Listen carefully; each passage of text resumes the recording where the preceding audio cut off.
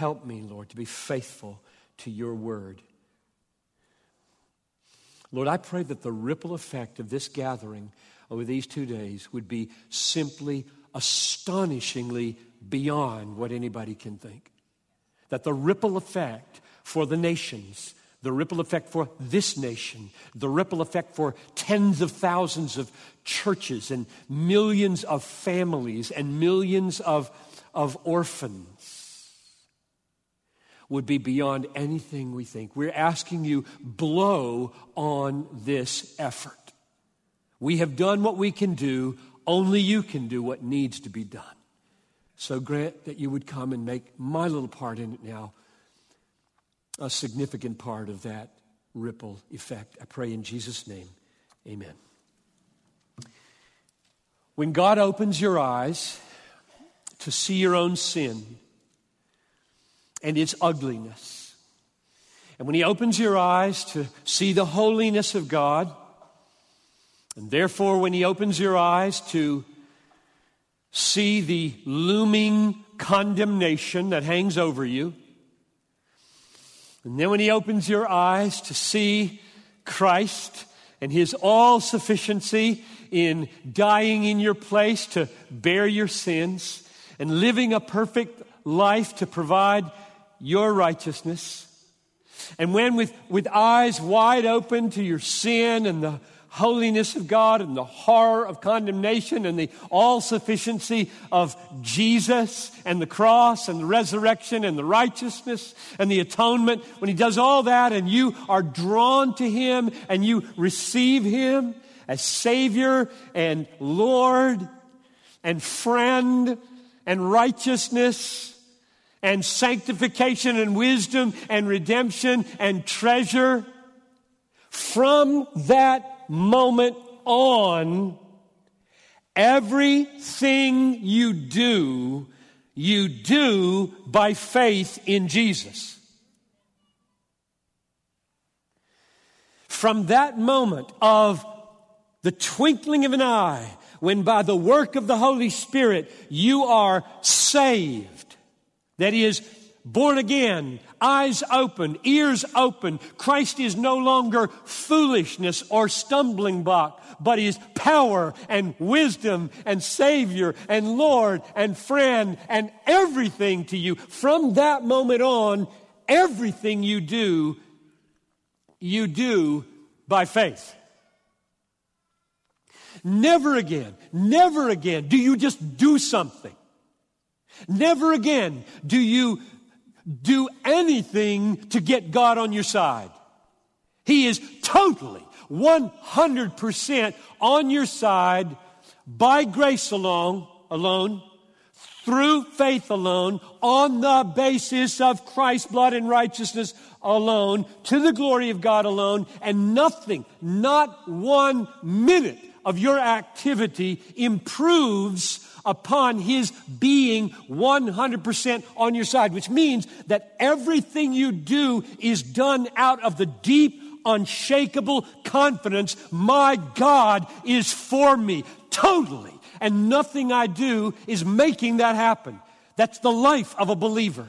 From the moment of conversion on, I am living by faith in Jesus Christ, who is my righteousness, who is my pardon, who is my friend, who is totally on my side, sovereign over my life, and everything I do is controlled by Him, ruled by Him, and working together for my good. And I rest in His promises that are blood-bought and therefore absolutely secure, and all my deeds, all my adopting, all my orphan care ministry, all my movement mobilization, all of it is by faith in this. It's rooted in Christ, rooted in cross, rooted in righteousness, rooted in sins forgiven, rooted in mercy, rooted in utterly unmerited grace, rooted in eternity and God's election of me before I ever existed. It is so rooted that everything I do now is from that strength, from that freedom, from that joy, from that security, and shines with Christ all over it. So the question tonight is, what does it look like to live by faith? What does it look like to adopt by faith? To build an orphanage or empty an orphanage by faith?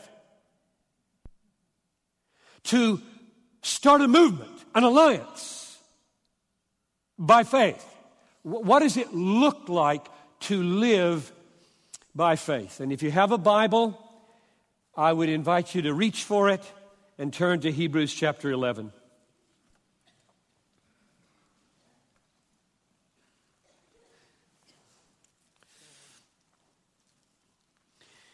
While you're turning, let me give you another verse. This is a verse that I, 1966, was calling my life verse. I don't think it is anymore, but I love it still. I am crucified with Christ. It is no longer I who live, but Christ who lives in me. And the life that I now live in the flesh, I live by faith. I live by faith. The life that I now live, I'm crucified. That happened at a point in my life. Never happens again. Never happened before. I died with Jesus at a point when I was united to Christ by faith alone. And now, the life that I live, this new me, the old me having died, the new believing me now lives by faith in the Son of God who loved me and gave himself for me. So there's just a verse to put living by faith rooted in the Bible. Now, Hebrews 11 is all about telling stories of people who lived by faith, right? It's the great by faith this and by faith that chapter. And I'm going to read verses 29 to 38.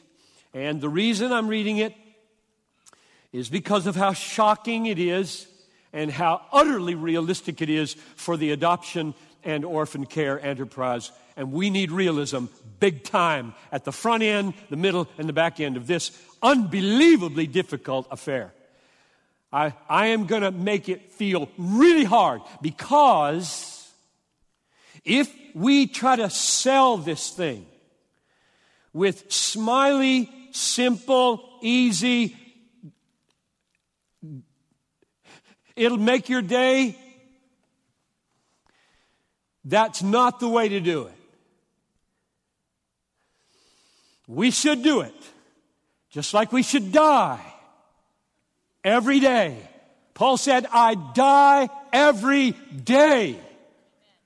I die every day. I'm not into finding the perfect life on this planet. I got a perfect life coming. Don't need it now. If you need it, you're in big trouble. You're not going to have it, and you will have one mega frustration all your life long. Just get used to it. Heaven's coming. Let it wait.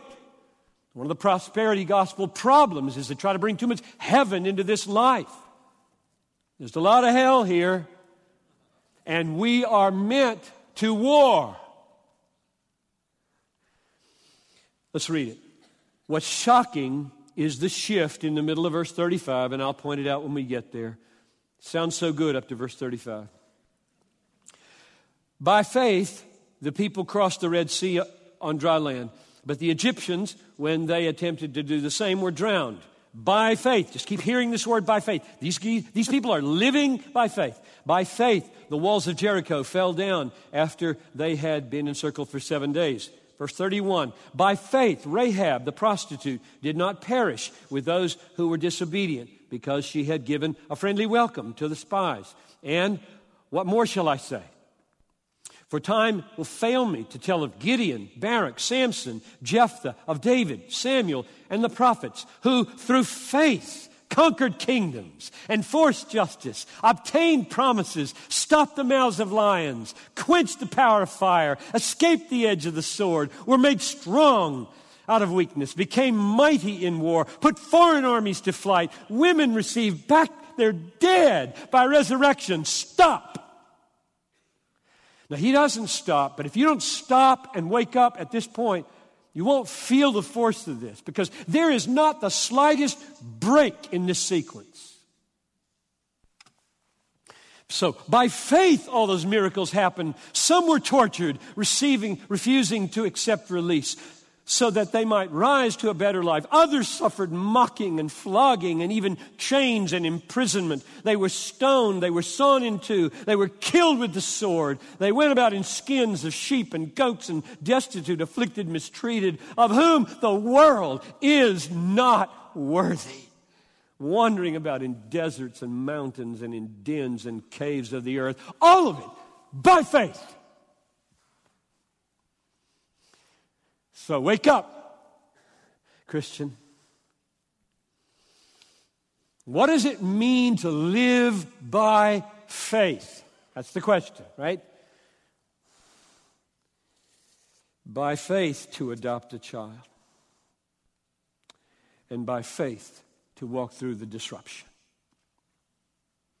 Faith through the disruption.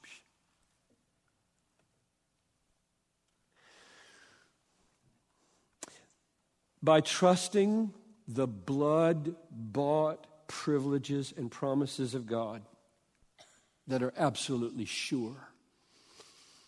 Neither death, nor life, nor angels, nor principalities, nor power, nor things present, nor things to come, nor disruption, nor death, nor disease, nor alcohol, fetal alcohol syndrome, nor age, nor anything will break me free from my God and my faith in this moment. I have 5 observations to make about this. Number 1, through our faith, God can and does work miracles and acts of providence to bring us practical earthly help and deliverance in our resolves to adopt and care for orphans. That's a long sentence. Very simple. God works miracles for you when you start moving in this direction.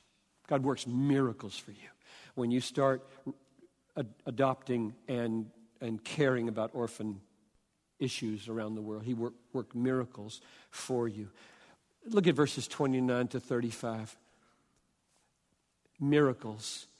Dividing of the Red Sea, verse 29. Falling down to the walls of Jericho, verse 30. Shutting the mouths of lions, that's Daniel, verse 33. Quenching fire, that's Shadrach, Meshach, and Abednego, verse 34. Resurrection of the widow's son, there's a fatherless child that got raised from the dead. Miracles are happening through faith. They will. Lay hold on God for miracles in this cause. Not only miracles, but he also does works of providence. Now, a miracle is when you break the laws of nature, right? God can do that. He made them, he breaks them.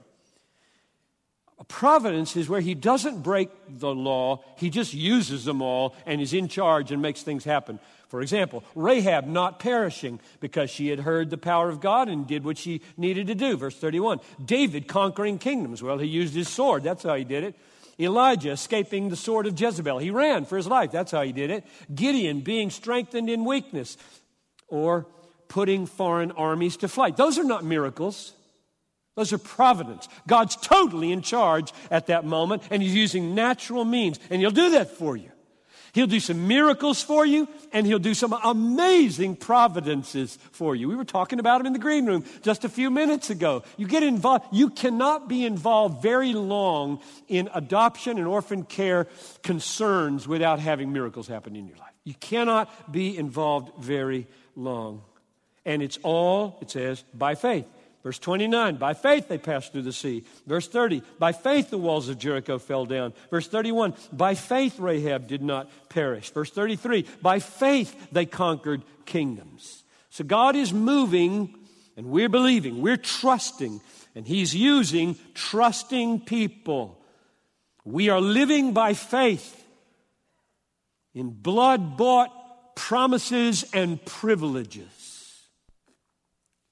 Oh, the privilege of walking with Jesus now. And the privilege of the promise I'll never leave you. I'll never forsake you. Now, forever. How do people survive the troubles of life without promises like this? Number two. So the first one was He works miracles and He works acts of providence for you in the adoption and orphan care enterprise. He will, He does. Number two, not always.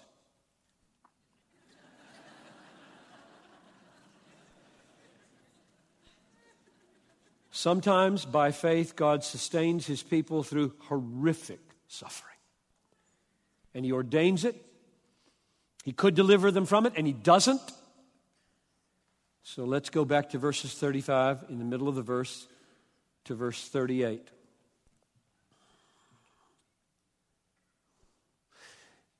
Having faith, genuine, authentic, God-pleasing faith is no guarantee of comfort or security or ease or success in this life or this adoption or orphanage.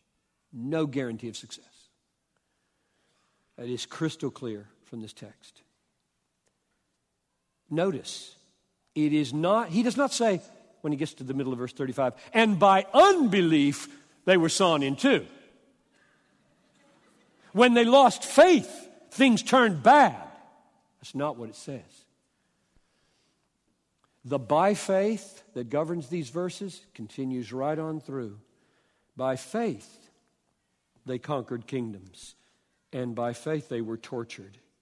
And by faith, they experienced mockings and scourgings. Your child may mock you someday.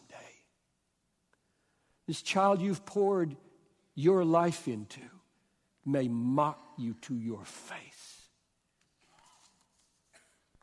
Will you have made a mistake? No. Will it be all your fault? No. Will it be some? Yes. Will you be able to know which is which? No. We live by faith in the Son of God who loved sinners. And that's the only way we survive. Isn't it? I don't know how you survive. The only way we survive is, I don't know. I don't know. God knows, God forgives.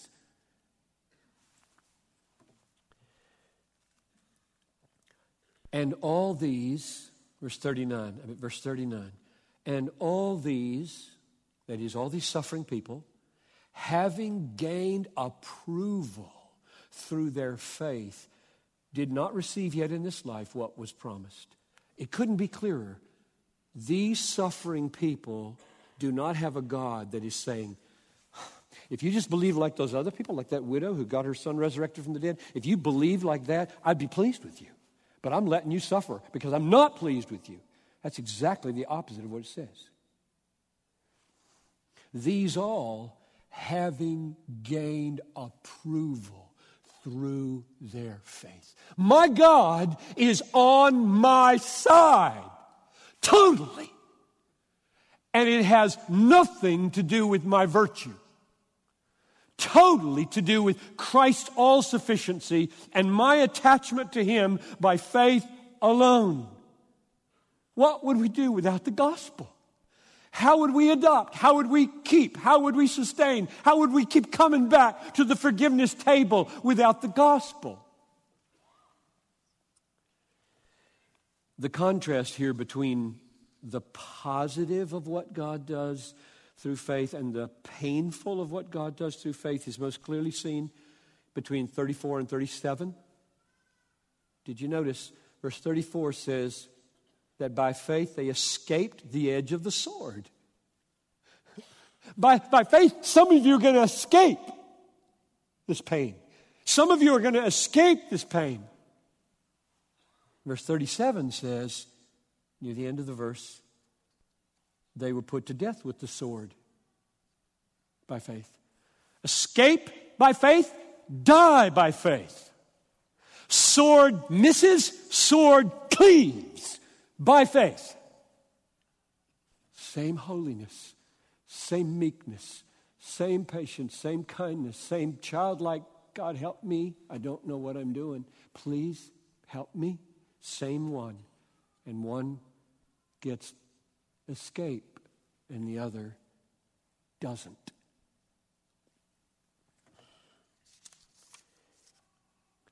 Point number 3. Having faith, therefore, is not the ultimate determining factor in whether you suffer in the cause of the fatherless or prosper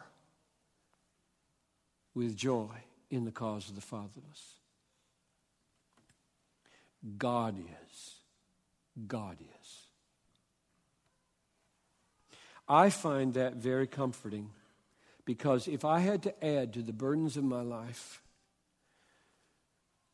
the teaching or the thought that my sufferings are most definitely owing to my lack of trusting Jesus, I could not bear it. I love this passage of Scripture, as painful and horrible as it is. I love it. It is my life.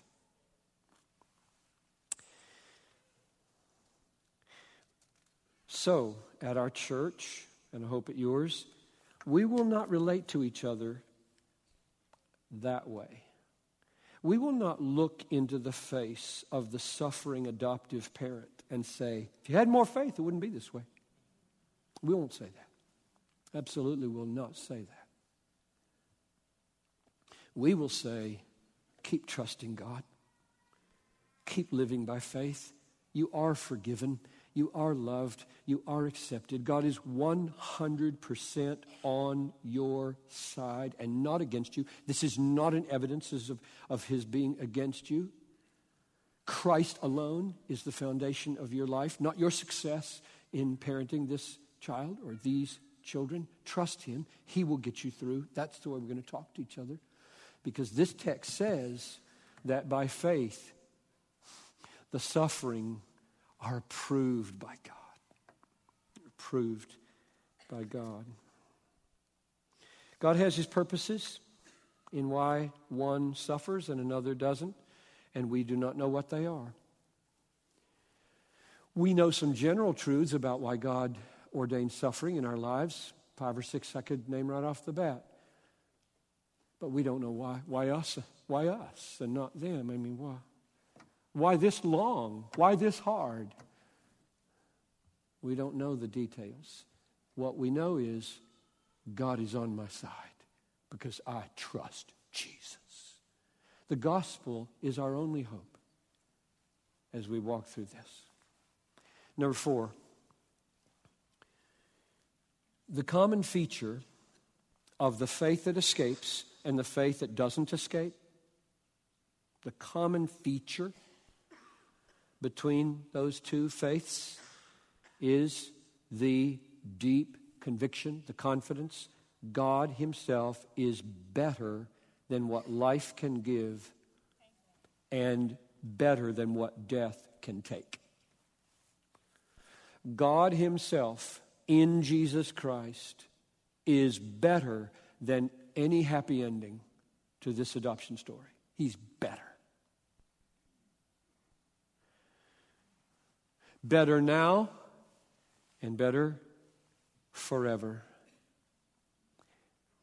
Verse 35, by faith women received back their dead by resurrection. Well, you remember that story in the Old Testament. The little boy had died and he had no dad. She was a widow. And now she has a dead son, her only son. And the prophet comes and raises him from the dead.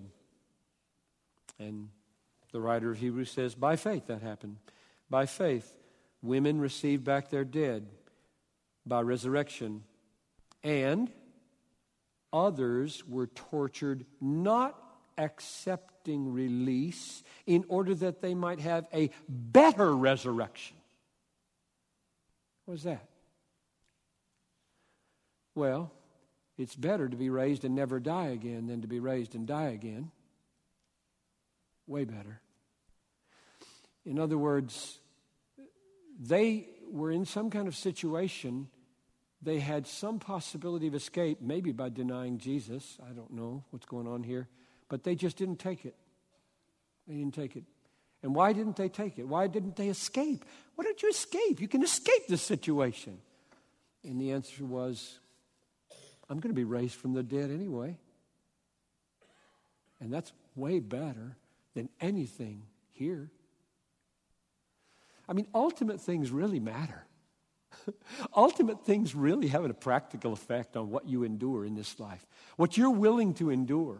You know, Jesus said, when you give a banquet, don't invite the people that can pay you back. Invite the people who can't pay you back.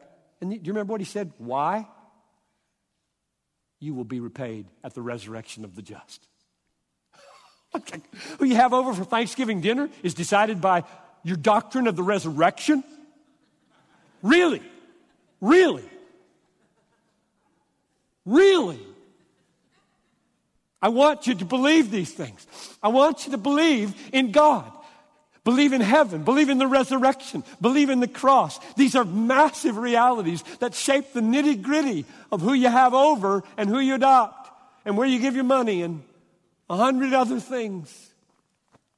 So the common denominator between the faith that suffers and the faith that soars with joy and has no suffering, at least for a season, the common denominator is both of these people are totally persuaded God is better than what I lose here and gain here. God is better. There's the common denominator.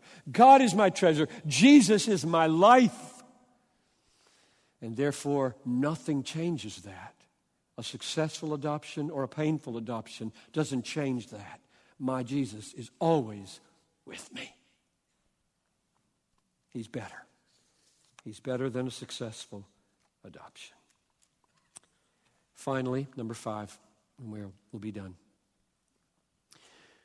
Those who love God more than life, more than successful adoptions and orphan ministries, or anything else, those who love God more than life and suffer willingly in the service of the fatherless are God's great gift to the world. Now, I did not make that up. I'll point you to the text and we'll be done because I want you to be that. I want you to leave here tonight feeling, okay, this is not going to be all roses, as you already know, of course. But I want my life to be a gift to the world. So look at verse 37, second half of the verse. They went about in sheepskins, in goatskins, being destitute, afflicted, ill-treated. Men or people of whom the world was not worthy. What does that mean? People that were, if you look at them, they're suffering so much that you might consider them the scum of the world.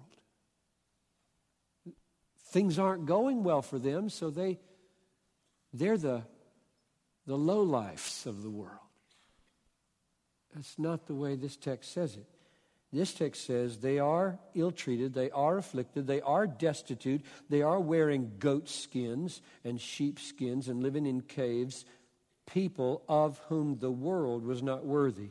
So here's my paraphrase of that. That means they were a gift to the world and the world didn't deserve it. Isn't that what it means? Though, I'll read it again. Men of whom the world was not worthy. They were a gift to the world, and the world doesn't deserve them. Many things in life are utterly the opposite of what they seem. And here's one of them. When the children of God, followers of Jesus, justified by faith alone, are permitted to suffer in the path of love, in the path of orphan care, in the path of adoption, when they are permitted to suffer, God is giving you to the world as a gift. And they're not worthy. They don't deserve you. So, here's one way for you to be a gift to the world. Love God more than life. Walk by faith in His Son, Jesus Christ, and pour out your life for the fatherless, no matter what. Let's pray. Father in heaven, these kinds of words are way easier to say than to do. I confess that. Oh, how easy it is to be a preacher, and hard it is to be a doer of the word. So I pray for myself, and I pray for these brothers and sisters here as we come to the climax of this remarkable conference. I pray for every person in this room to believe in Jesus. Really believe. Really trust. Really hold fast. Really embrace. Really receive so that Christ is their all. And then I ask that in that glorious, restful trusting of your sovereign goodness and grace, we would live by faith, adopt by faith, build orphanages by faith, empty orphanages by faith. So make us, God, make us a gift to the world, I pray. In Jesus' name.